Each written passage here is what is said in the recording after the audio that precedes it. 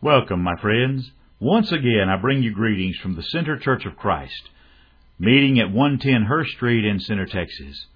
Oh, my goodness, we continue to appreciate the comments we receive on our visits from those of you who are listening to these lessons, and we prayerfully would ask you to encourage your friends to also take the time to visit with us and study with us on the things of God's Word.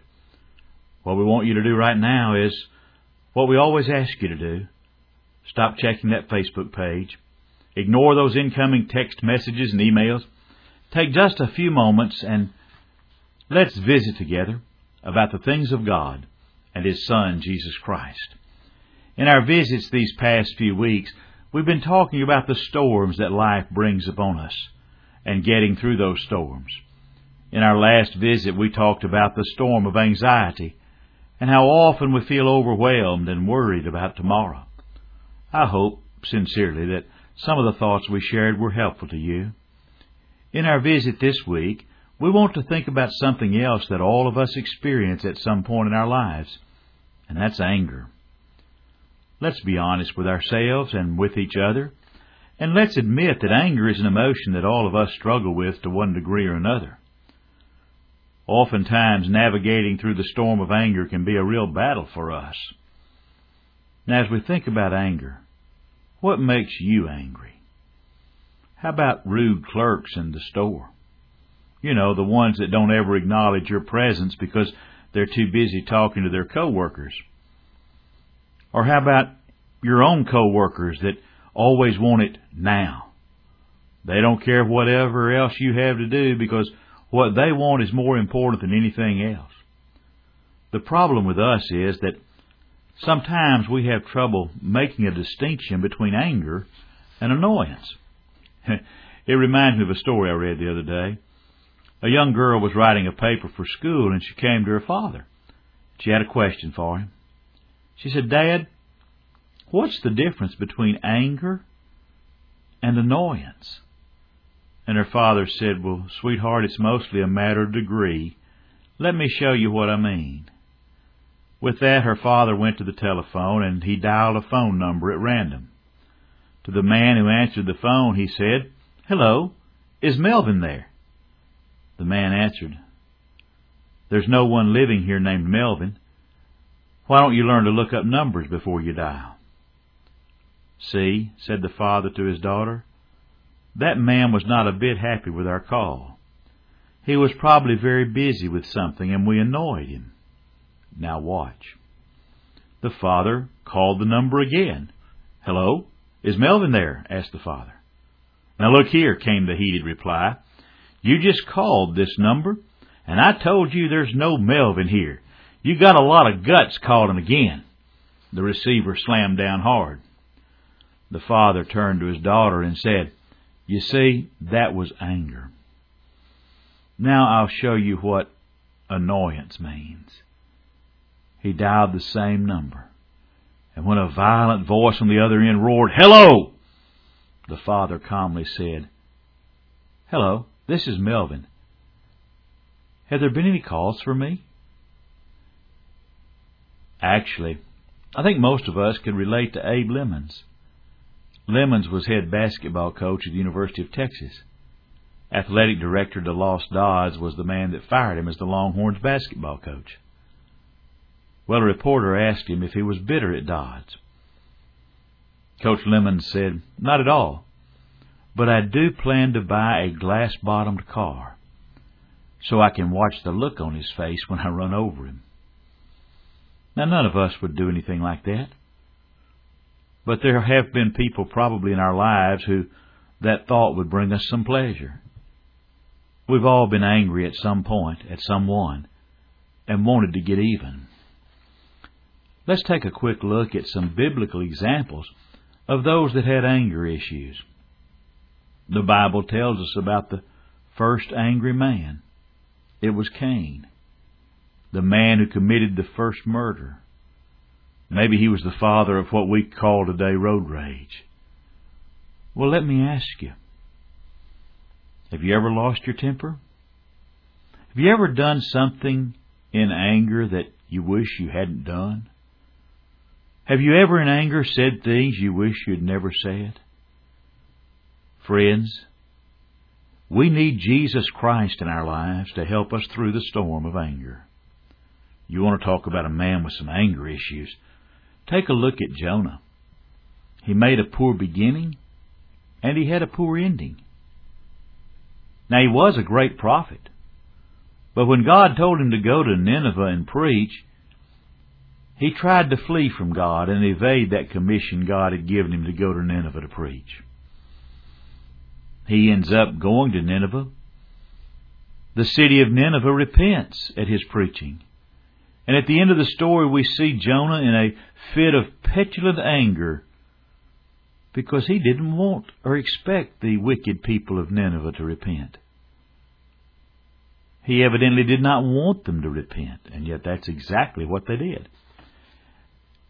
We can read in Jonah chapter 4 in verses 1 through 3 that this unexpected turn of events displeased Jonah. But God proved He was gracious and merciful and slow to anger. And yet sparing Nineveh made Jonah feel like his preaching was discredited. Jonah goes out of the city to sit on the hill, and he's in the sun, and God provided him with a gourd to shield him from the sun. But the gourd was smitten with a worm, and the gourd perished. And that's when Jonah asked God to just take away his life. God asked Jonah in Jonah chapter 4 and verse 9 if Jonah really had any right to be angry. You see, friends, an angry man, he can't see the truth. Jonah shows us how the character of a good and great man can be marred by anger, and his usefulness can be impaired. Anger causes us to not be able to see things as they really are. Anger causes us to become unreasonable and blind to the truth. Jonah's story suggests the folly, the danger, and the injury of anger. And yet men and women are not always as long-suffering as God. We do not always return the soft answer that God did. I'm reminded of a story from the latter 19th century. A Russian nobleman was invited to the estate of Alfred Lord Tennyson. Early one morning, the nobleman took off with his dogs and his guns and servants to go hunting. He returned at midday and told Tennyson that he had shot 2 peasants. Tennyson corrected him and said, "You mean pheasants?" He said, "No, peasants." They were insolent, so he shot them. My friends, anger is one of the most common of sins. It's also one of the most dangerous and injurious to the peace and well-being of mankind. There have been great men who have been injured by anger. Balaam was one of the most gifted and eloquent men of the Old Testament. And yet in Numbers chapter 22 and verses 22 through 29, we have a tragic picture of a man losing his temper. The real trouble in that story, if you're familiar with it, and if not, I'd ask you to go and read it. But the real trouble in that story is not with the animal, but with Balaam. The angel of the Lord was there to rebuke him and to judge him. The story shows us that the individual most violent in their anger at someone else really ought to be angry with themselves. Moses was another great man that was injured by anger. The children of Israel murmured and asked for water. God commanded Moses to speak to the rock at Horeb in Numbers chapter 20 and verse 7. In a burst of anger, Moses instead smote the rock, and that burst of anger cost him his entrance into the promised land. When an individual becomes angry, a wise friend can do them a great service. We should take the attitude of God Himself. God reasoned with Cain. He went out to talk to the elder brother in Luke chapter 15. And he said to Jonah, "Why do you have the right to be angry?" Grievous words stir up strife.